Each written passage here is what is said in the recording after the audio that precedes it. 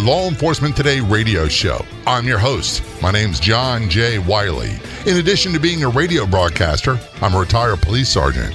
For the latest news articles and much more, check out our website, letradioshow.com.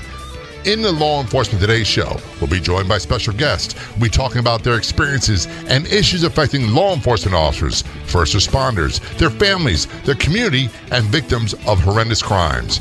Be sure to like us on Facebook. Our page is Law Enforcement Today Radio Show. Check out the daily articles on our website, letradioshow.com. And while you're there, download our free app. He's a career police officer, a member of his department's K-9 team. He's also the founder and president of a nonprofit which helps K-9s and K-9 teams throughout his state and across the United States. And it's coming up on the Law Enforcement Today show. Who can first responders turn to when they need help? Shatterproof at FHE, providing world-class exclusive treatment services for first responders suffering from exposure to trauma, PTSD, anxiety, depression, and or substance abuse. For free 24/7 information, call 833-776-1420. 833-776-1420. That's 833-776-1420. Online at FHEHealth.com. That's FHEHealth.com. Under programs, you'll find details about Shatterproof. Calling us from the great state of Georgia. On the phone, we have Kyle Briley. Kyle is a police officer in Statesboro, Georgia, Statesboro Police Department, the K-9 Impact Team, and he's also the president, founder of Georgia Police K-9 Foundation. Kyle, thanks so much for joining us on the phone. Hey, thanks for having us. It is a pleasure. I am a big dog person. We have big dogs, but my wife and I are really big in dogs and cats and rescues. And anytime we can talk about dogs and canines and working dogs and what they do for us and their handlers and the teams, I'm always game on for that. Oh, yeah, man, it's a good time. It's one of the best positions in an agency that you can have if you like dogs, of course. I do, and I never got into canine work. In our department, the Baltimore Police Department, back in the day, I love dogs, but I was not in a position to do it, and I've always been fascinated. I always love what they do. Before we get talking about your career in law enforcement and canine work, let's talk a little bit about your foundation and what it does. Sure, man. We started back in 2016. The name is the Georgia Police K-9 Foundation. It all started with helping or wanting to help one of our retired canines in our city that I work for, the Statesboro, Georgia. And his name was Bruno, and he retired medically because he had some hip issues. And typically what I found out was that we weren't an unusual department or agency or city that doesn't fund these retired canines if they have medical issues. So we kind of wanted to change that and try to get some departments on board and to raise a little bit of money to help the handlers that need help, need financial assistance. But from there, we really started to find out that people wanted to know more about dogs in general, just from the training, the imprinting stages of a dog, all the way to what do they do while they're working, where they stay, and they wanted to help. They wanted to help fund agencies that didn't have the funding or wanted to help them if they didn't have heat alarms or vests or anything like that. So we changed it up a little bit and started assisting active teams as well. Where can people get more information about the Georgia Police K-9 Foundation? So they can hop on Facebook or Instagram, Georgia Police K-9 Foundation, or our YouTube channel, and our website is gpk9f.org. And I'm checking out your website right now. Lots of cool stuff on there. You want to know how you can help out? It's just through a Google search. Georgia Police K-9 Foundation is another great way. Do you guys look for donations online? So we do get a lot of donations online. Facebook has actually been one of our top ones for birthday fundraisers, since they allow that option for people to do birthday fundraisers. I know you have one going on as well. Mm-hmm. Through the COPS, correct? Like COPS? Yep, Concerned Police Survivors, correct. So that absolutely helps. A lot of organizations. Has really helped us out a ton. But the General on gpk9f.org, that's helped us a ton through the donation button there, and on Facebook, and just in general PayPal as well. always remember, you get more information. You can search on Facebook, all that stuff for Georgia Police Canine Foundation, or do a search on Google, simply Georgia Police Canine Foundation, and you'll find them online. Very, very easy to do. Kyle, you've been in law enforcement quite a while now, haven't you? I've been employed with the city for 12 years that I work for. Mm-hmm. And you are a canine handler, correct? Correct. And do you do training as well? Yes, we do training every Tuesday. I'm not a trainer and I'm not an instructor by any means, but we have a group of guys that we do some training every week. Yes. And what type of dogs do you use for? People don't tend to realize there's different aspects of law enforcement canine dogs. You have explosive, handgun, drug detection dogs. You have general purpose dog search and rescue. You also have cadaver dogs, and you have the ones that do general police or patrol dogs. What type of dogs do you use for general police patrol? So our city does not have any patrol dogs. We actually have 2 single-purpose canines, and then we have a tracking canine that's a bloodhound. Our other 2 are a German Shepherd and a lab. And then the county that we're in, Bullitt County, they have 3 patrol dogs, which one is a Dutch Shepherd, one is a Mal, and then one is also a German Shepherd. The reason I ask is there's a lot of people that want to know, and it's pretty popular. You see growing trends across the United States of rescue dogs being rescued from shelters, being trained to be police dogs, and I think that's phenomenal. Why can't they do that with all of them? And just from my limited experience, a lot of these dogs are trained to be drug, explosive detection dogs. So you can use almost any dog, especially hounds for that. But for the police patrol type dogs, they're generally a more specific breed. Right. You'll typically see a Mal or a German Shepherd as a patrol, or a Dutch Shepherd for patrol dogs for sure, because they have a different mindset. Quote, we can put that in quotes there. Yeah. They just have a different type of drive in them. Well, I've noticed a lot of people have fallen in love with the Belgian Malinois after the raid, the al-Baghdadi raid, and the dog involved in that. And they're like, I got to get one. Right. And I have Rottweilers, right. And I always tell people, we love our Rottweilers. They're phenomenal dogs. We've had them for 20 years, but they're not a breed for everybody. And the Malinois certainly is not a breed for everyone. Right. The Malinois, they're absolutely very high energy. They're not good for every family. I can tell you that. You have to really know what you're getting yourself into with them. Now, do you guys buy, when I say you guys, your agency or agencies around you, do you buy your dogs fully trained or mostly trained, or do you train them yourselves? So what we do is we go down to a kennel in Florida. It's called Southern Coast Canine, and there's multiple vendors out there. That's not the only one in Florida, but just specifically where we've gotten our 2 drug detection canines is from Southern Coast. And they are imprinted, and then with any dog that you buy from a kennel, any agency or any handler will tell you that you have to maintain that training. So right. That's the vital part of it, is to maintain the training. So usually what we deal with is we'll go get a dog that's imprinted, that's got it down pat pretty good, and then we just kind of maintain that training or get it just a little bit better than what we had them at. Because they're really a team. It's part of a team. And what's a weak link with dogs? It's usually the human aspect. Right. There's a simple equation. It's stimulus equals response equals reward. I've heard it from top trainers all over the world. And where handlers really mess it up is they try to get in the middle of that. If you just let the dog work, of course some dogs need a little bit of help. That's part of the training aspect, but that's where we really start messing things up, is when we try to involve ourselves or our theories or our way of thinking in the middle of that simple equation. Now, there are advantages to buying dogs mostly trained. And nowadays, quite often, it's a matter of manpower and time. Back when I was a rookie police in Baltimore, what they did was they went to animal shelters and took German Shepherds that were dumped at the animal shelters because they're too high energy. And they worked with them and trained them with their handler. And it was a long, arduous process. And these men and women were off the street for a very long time getting this done. And there's still no guarantee that the dog had the right health, the right disposition, the right temperament. But most of them turned out to be really, really good. However, nowadays, it's not something most agencies can afford to do, is it? No, it's not. Unfortunately, that's not what they can do. So what they end up doing is they either get a donated dog from a private trainer, which turns out just as good. You just have to find that one trainer that knows what he or she's doing. And then there are the dogs that you were talking about at the rescues and the pounds that have potential, and they just aren't given that chance.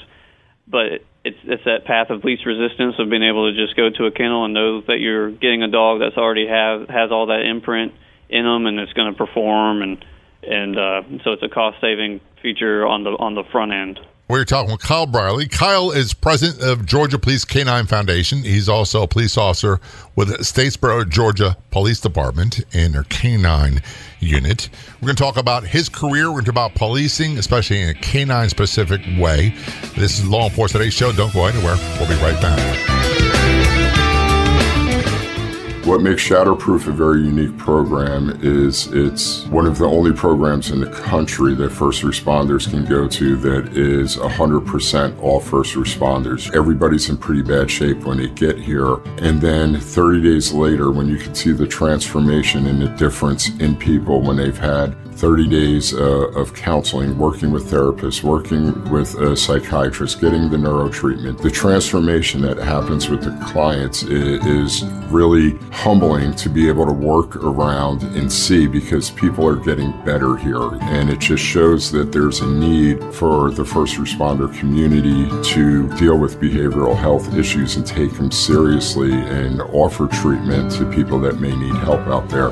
For free 24/7 information, call 833-776-1420 or online at fhealth.com. Are you wondering where you can find more great podcasts? Head to letradioshow.com, click Be Heard, and discover other fantastic podcasts like this one. Also available on our free app, all at letradioshow.com. If you haven't done so already, please download our app. It's 100% free. We got versions for your Android and iPhone devices, 100% free. You can download them today at our website, which is letradioshow.com. That's letradioshow.com. Be sure to get yours today. Back to our conversation with Kyle Briley on the Law Enforcement Today Show. Kyle is a police officer in Statesboro, Georgia. I got to say this. Every time I hear or see the name Statesboro, Georgia, I think of the Allman Brothers Band and their famous song. Statesboro Blues. There's something about that part of the United States. It's a great part of the country, great people in that area. Kyle, you've been in law enforcement 12 years now, correct? Yes.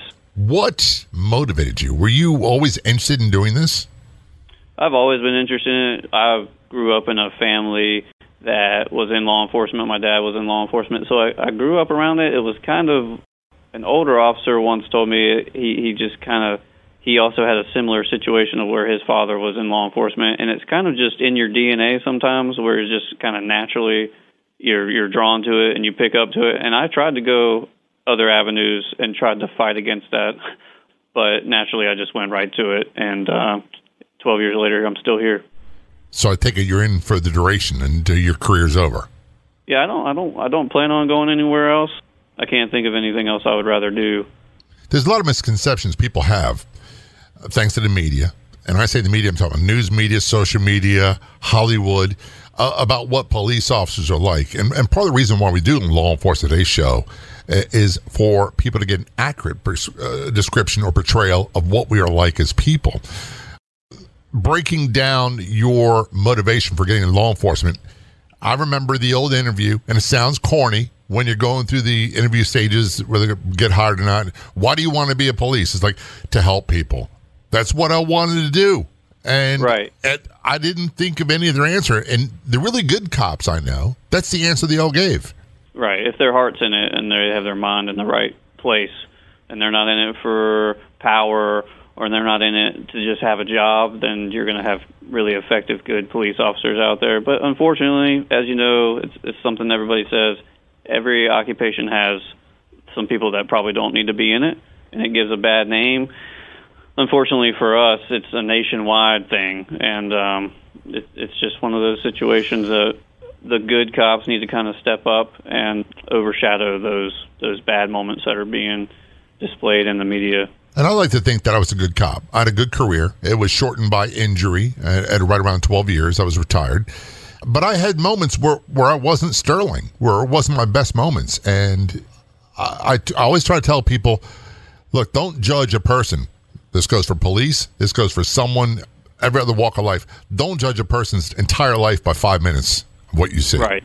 Correct. Because I've had my bad moments too. I probably have my share of apologies that I could give to a few people just based off my attitude or something. Yeah. When I was a little younger, but once again, it's one of those situations.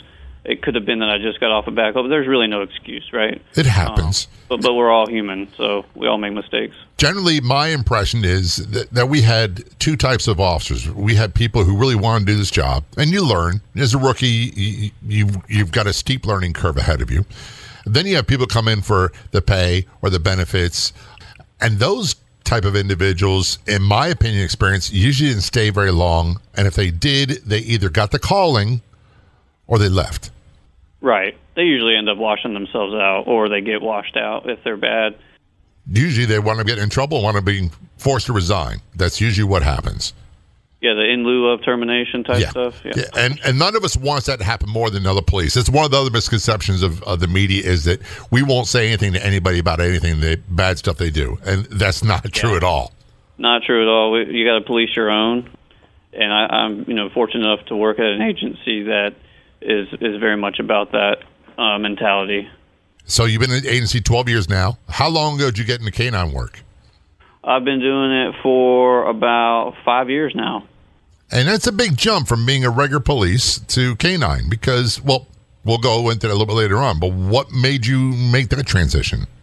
Right. I had a little bit of a transition period. I went from working patrol to working with at the time it was called the Crime Suppression Unit, which was basically a quality of life crimes, like a drug type unit.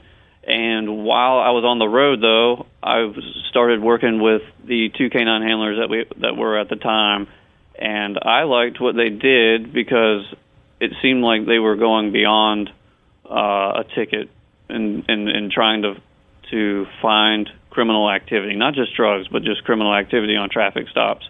And when I'm in something, I don't like to be in it mediocre level. I want to be at it 100%.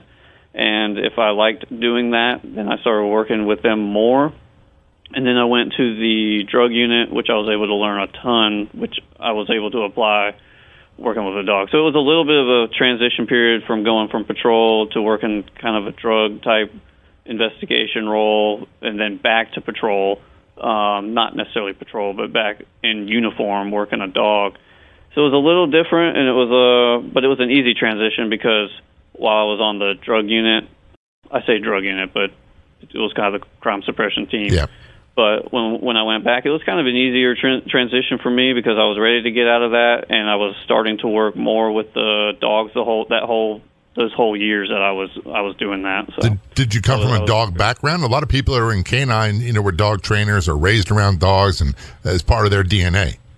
No, we had dogs growing up, but I wasn't a trainer or anything like that. I just found it interesting and wanted to learn more about it. And while I was working when I was training with the dog handlers, I found that type of training interesting. But any previous background of me being a trainer or anything, I had nothing like that. I find it kind of odd that you transitioned to canine work, and it's one thing to love dogs and have them be part of your life as pets, but to work in as part of a canine team, it's a totally different ball of wax, and it's a huge lifestyle commitment, isn't it? Yeah, it's a huge lifestyle commitment. I don't think a lot of people understand that when they take it on, but we're compensated very fairly at my agency for it. And I'm very grateful for that. I've talked to other handlers throughout the state, and they're not necessarily compensated correctly for devoting this time, and they do a lot of stuff on their own time, and that's really what you want out of a handler, though, that they're putting in the time and the work to make sure that they're doing the dog a good service, and then they're also doing a good service for themselves as well as the community that they're serving. I love dogs. Don't get me wrong. But one of the reasons I didn't go into canine work was the thought of having a barking dog in my ear for 8 to 10 hours a shift, and then going home with them, I'd be like screaming, "Would you shut up?" I mean, I talk to my dogs all the time. We actually have a dog in the county that barks thankfully not my dog, and we always give the handler a hard time, but his name is Dutch. The dog's name is Dutch, and he's a Dutch Shepherd. He constantly barks the entire shift. Anywhere we go, the dog's barking or making some type of noise. So that handler has a lot of patience, but thankfully my dog, he's like really quiet and silent. He will bark when he sees other things or gets excited, but he doesn't bark the entire time. So I understand, because I've heard people, when he keys up on the radio to talk to his dispatch, you can hear the dog in the background. I'm like, when he rides by us in a car and we're just standing outside, the dog's barking, I'm like, man, you have a lot of patience. He tones it out now, though, I guess. It takes a special breed of person to do that. And I talk to my dogs all day long. Not as bad as my wife. She talks to them. She talks to cats. She talks to herself. And then she talks to me. We are talking with Kyle Briley. Kyle is a police officer, part of the K-9 unit in Statesboro, Georgia, also president of the Georgia Police K-9 Foundation. This is Law Enforcement Today Show. Don't go anywhere. We'll be right back. There's only one official Facebook page. What you do a search on Facebook for Law Enforcement Today radio show. Click like and follow. There you'll find updates about upcoming episodes of the radio show. You can contact me. We also find unique, one-of-a-kind editorials and news articles. That is our Facebook page, Law Enforcement Today radio show. Be sure to click like and follow. We'll see you there. Flintstone Media has been the digital messaging bedrock of several brands and businesses, serving as a highly resourceful podcast production house and consultancy firm for over 6 years. Work with a leader in the industry and add a new podcast to your brand's content offerings. From show development and setup through recording and distribution, Jemmy will lend her experience launching dozens of podcasts and producing over 1,000 episodes, making creating your show a simple and easy turnkey process for you. Visit FlintstoneMedia.com for podcast samples. That's FlintstoneMedia.com.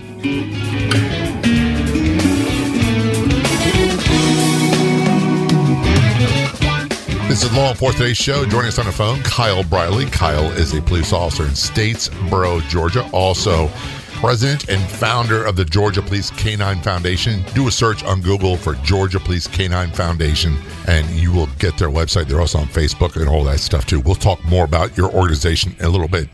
One of the things I think that's very interesting to people, Kyle, is the public has a fascination with police work. And it's been very popular in television shows and movies for a long time. And there's also a lot of negative press out there. But one of the things, I know what it's like to be a cop. I know what it's like to be involved in really bad stuff and really good stuff. But what I don't know, and I think a lot of people don't know, is what it's like to be a cop who's a canine handler and having to go through these things as well. Is it different than when you were working patrol or narcotics on your own before you had the dog? Yeah, I mean, I think over a period of time, things change a little bit as you progress throughout your career, just because of how you look at things differently and you learn from every call that you go on. So when you include a dog into it, things definitely change, especially if you're working a patrol dog, because you're encountering a lot more like violent criminals or situations that are going to potentially be violent.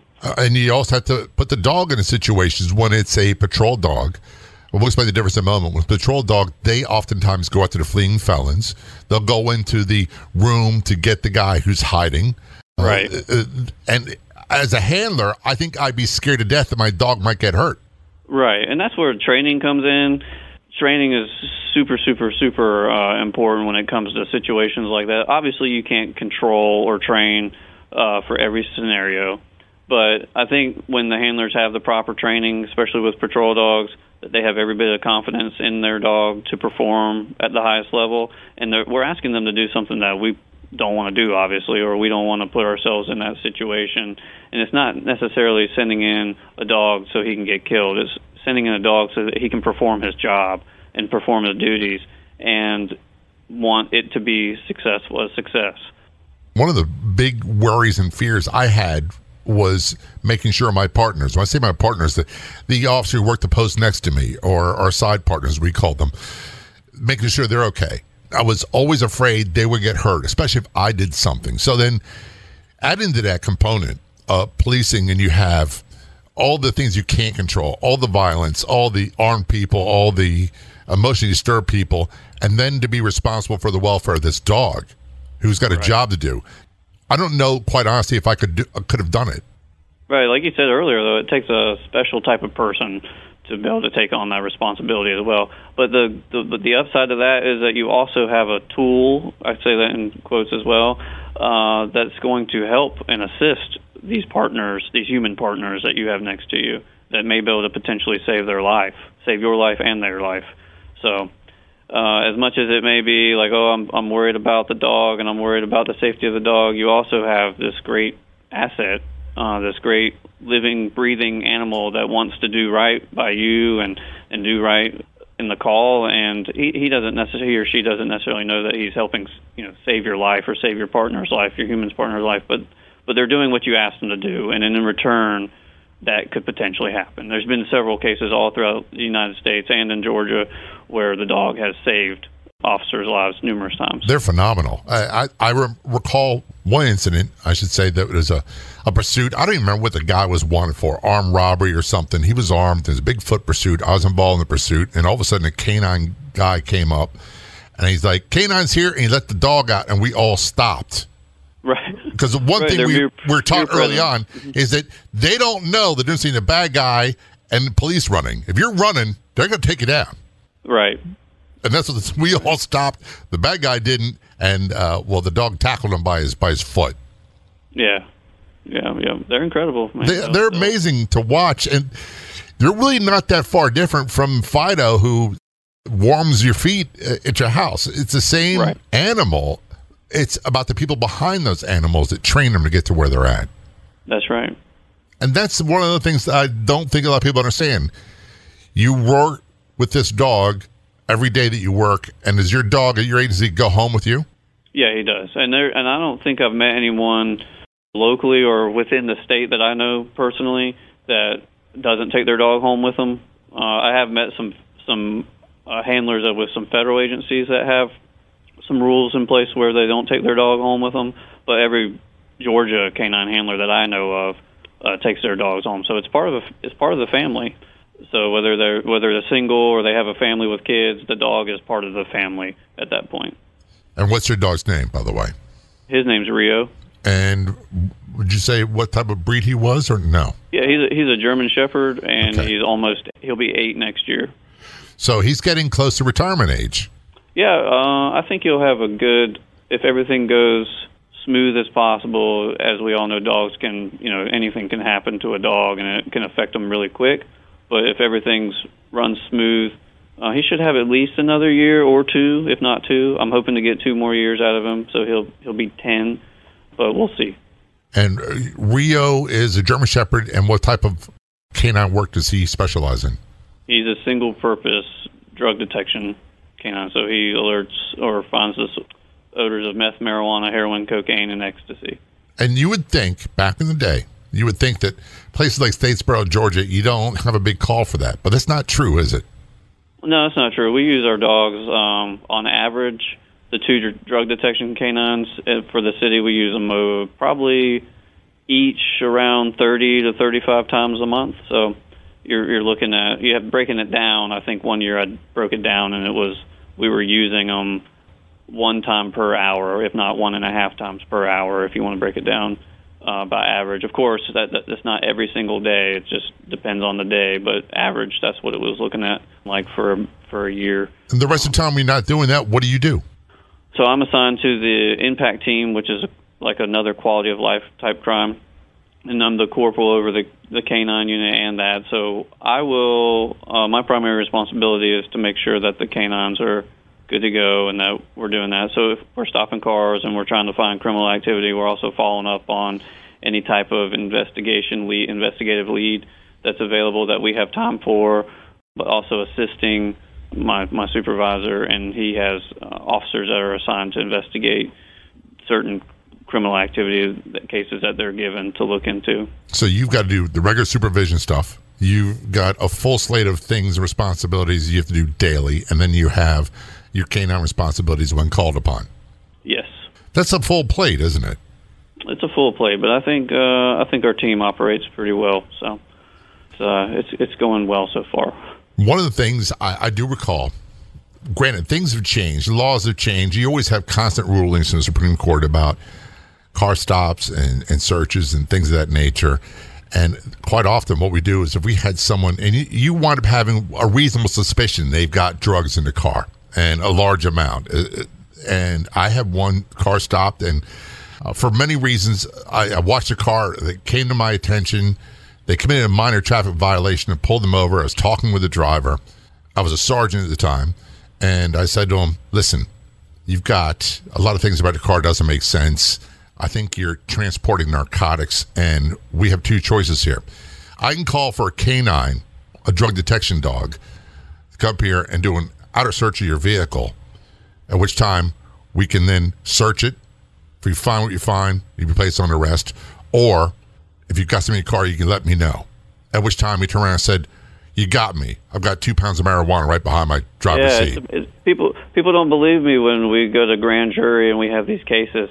And much like what you did was ask for consent to search. Basically. And they'll tell you. People give it to you. People give you consent to search. It's amazing. It's the craziest thing.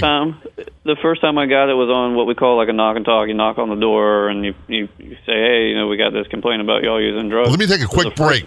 We're going to talk more about this when we return. This is Law Enforcement Today's Show. Don't go anywhere. We'll be right back. Missed an episode of Law Enforcement Today? You don't have to anymore, because now you can listen to it on Podopolo, the free new app that makes listening anytime, anywhere so easy. Catch up on shows you've missed and chat with John J. Wiley right there too. Download for free on the Apple or Google Play stores. That's Podopolo. And John J. Wiley wants to hear from you inside Podopolo. Has this ever happened to you? You sign up for a free email newsletter, and within hours, you're receiving tons of spam. That won't happen when you subscribe for the free Law Enforcement Today radio show email newsletter. We won't spam you. No more than 2 emails a week. I promise. All subscribers are automatically entered in all future contests. Sign up at letradioshow.com. Scroll down to the sign up area. That's letradioshow.com. This portion of the Law Enforcement Today radio show is brought to you in part by Pet Rescue Life Facebook page. Everyone's welcome at the Pet Rescue Life Facebook page, where you'll find fun, informative, and enjoyable posts daily. Purebred, mixed breeds, rescues, we love them all. Be sure to like the Pet Rescue Life Facebook page. This is Law Enforcement Today show. I'm John J. Wiley, joined by Kyle Briley. Kyle is a police officer in Statesboro, Georgia, part of their Canine Impact Unit, and also he's the president and founder of the Georgia Police Canine Foundation. Do a search on Google for Georgia Police Canine Foundation. We'll talk more about what they do in a moment.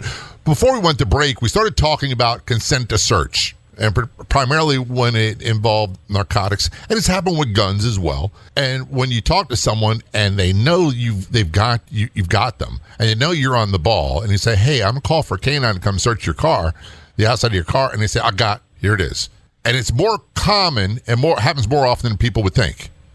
Yeah, it's amazing how many people. We as canine handlers we could get into the whole legal aspect, but me and the handlers that work for me or work with me, we will 9 times out of 10 get consent to search somebody's vehicle. And it's all about your approach. It's all about how you talk to people, and it's all about the lead up. And 9 times out of 10, if we're asking to consent to search their vehicle, we already have enough what we call reasonable suspicion. If they deny us consent, that we'll then put our dog out there and do it. But people will give you consent every single time. Most of the time, they will give you consent. And it happens, I always say, far more often than people would think. And usually they'd say, "You got me, officer. This is what I got." Yeah, at that point, usually if you do a good, thorough investigation, kind of like what you were talking about of things not adding up, and you call them out on those things and you break them down, they're already at a point where they just don't want to do anymore. They just give up. And we've also had situations where no matter what you did, they would not give up, and you call the dog, and the dog would do an exterior search by scent, and then they had a sign they would use. The handler say, "This car's dirty." Right. And that's the situation with you guys. Without giving away trade secrets, what typical sign is your dog trained to do? Ours are primarily what we look for is to sit on the final response. All right. So they walk around the outside and they smell something. Mm-hmm. And by the way, their sense of smell is tremendous. Then they sit and you're like, okay, this is it. And then you turn it back over to the investigating officer and say, this is where you need to check. Right. And then usually what we do is we'll go talk to the driver or the occupants, and we'll explain the dog's alert, and what the dog alerts to is the odors, and then we'll try to get them to talk to us a little bit about why the dog would have alerted. And it could have, and sometimes being in a college town where we're at, a lot of what people will say is, well, I smoked marijuana earlier in the day and it's in my clothes, and like you said, the dog's smell is incredible. So it could be in the clothes and we can't smell it, but the dog can smell it, and it could get in the interior of the vehicle, and the overall contamination is that I'm just using marijuana as an example because it's such a strong odor, and I know some states have it legal, but this is just an example for Georgia where it's still illegal. And then you have things like fentanyl you have to worry about. That's got to be another fear for you as a canine handler, because if the dog inhales any of that, that's life-threatening. Right, absolutely. Fortunately, we have not had that happen here. We've heard of some cases here and there throughout Georgia, but a lot of these canine handlers have, and not just handlers, officers have Narcan on them now, which reverses those effects and helps save lives. So, when you say Narcan, one of the things that, and I know that a lot of agencies are now carrying that specifically for the officers and the canine dogs, and they also for people who overdose. People love to argue all the time, well, let them die. Well, you just can't let them die. A life is a life. That's not part of our job. No, and part of me wants to say that, but the other part, the reality is when you're on scene and someone is at death's door, you'll do anything to try to save them. I don't care how bad a person they were. It doesn't matter. It's a horrible thing to witness, and I'll be totally honest with you, Kyle. I've been there when people taking their last breaths that were bad guys that were shot in drug deals and whatever, and those things change you.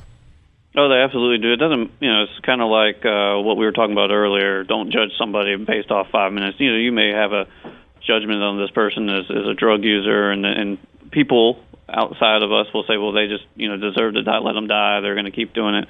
But we don't know their whole history. We don't know what just happened to cause them to get here. And if we give them that opportunity by doing what we're asked to do, which is not to let them just sit there and die, then we're going to try to do it as much as possible. That brings up a great point. Just recently, Shia LaBeouf, the actor, recognized a police officer, I believe it was in Georgia, as a matter of fact, who arrested him and said it helped turn his life around and get him back on the right track. How many times in our careers have we met people that you thought they would never amount to anything? They would just be drug addicted or drinking or drunk their entire lives, and then one day you're right there and everything changes for them. You're absolutely right. I've been fortunate to get like one or two people to contact me back and say, oh, you helped change, but ultimately, we may have been there to help, get that going, but it's up to the person to want to get help and to do it. So I give them all the kudos back, is that, they had a choice. I was just there we're there doing our job, and obviously it's a good job that we're doing so long as we're following what we need to be following, but it's up to them to change. We have very little control over the outcome, whether it be use of force or them turning their lives around. Back to our conversation with the dogs, working with dogs, especially in the South, in the summertime. It's hard enough on humans. You get the soft body armor, you got everything else going on, you get in a foot pursuit, you get overheated. You and I have all been there. But with dogs, that can become a life-threatening situation when they get too hot, isn't it? Absolutely.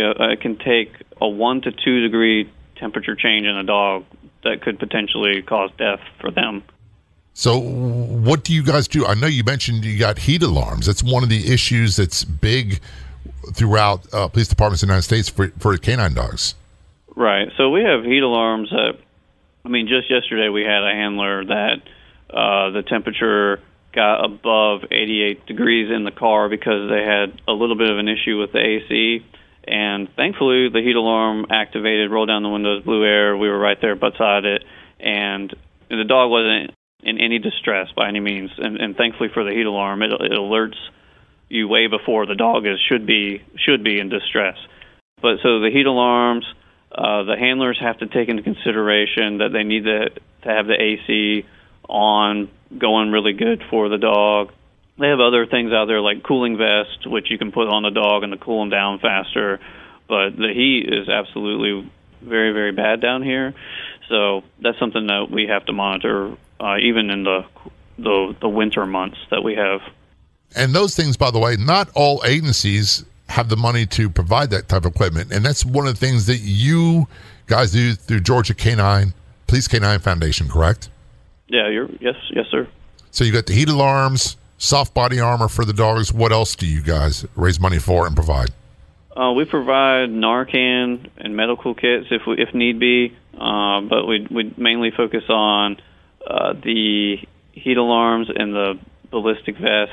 But we also do a lot with training because, like we were talking about earlier, you got to have the proper training. It's the same with a human that you need to go you need to go to proper schools. You need to get proper training so that you can perform well and be a good police officer, just like with canine. So we provide good seminars. We bring in good training. Like I said, I'm not a trainer, but I know what good training is, and we can bring in top level trainers from all over the world and provide it. Usually either low cost, if not free. We just put a seminar on for free where about 35 teams or so came, and they were able to train with some of the best trainers that we were able to bring in at that time. And none of that stuff is free. All that stuff costs money. Right. So your fundraising must be nonstop. Yeah, so we have really strong support, just like we were talking about earlier with the Facebook fundraisers for the birthdays or sponsors as well, and we have annual events throughout the year. Our biggest one is in June, and it's held in Statesboro, but we have, I think I was looking at our calendar the other day, we have about 8 or 9 lined up for next year already, so that's going to be a tremendous help as well. And if someone just wants to make a $5 or $10 donation, they can go right to your website and do that, or another agency wants the information to help, they go online and search you out? Yeah, sure thing, and if they send us a message on Facebook or send us an email, it usually comes right to me. And depending on work, I usually get back with somebody within about an hour or so. Well, I'll say one thing. You've been very responsive to me. So, by the way, do a search on Google for Georgia Police Canine Foundation. Website is gapolicecaninefoundation.org. And it links to all their Facebook and other social media presence right there. And if you can help out, help out. If you need help, you need information, contact Kyle. They'd be more than happy to help out and point you in the right direction. Kyle Bradley, thanks so much for your service, and thanks for being a guest on Law Enforcement Today Show. Very much appreciated. Hey, thanks for having me. I appreciate it. I'd like to thank our guests so much for coming on the Law Enforcement Today radio show. The Law Enforcement Today radio show is a nationally syndicated radio show broadcast on numerous stations once a week and growing. If you enjoyed the podcast version of the show, please do me a big favor. Tell a friend. I'll be back in just a couple days with a brand new episode of the Law Enforcement Today radio show and podcast. Until then, this is John J. Wiley. See ya.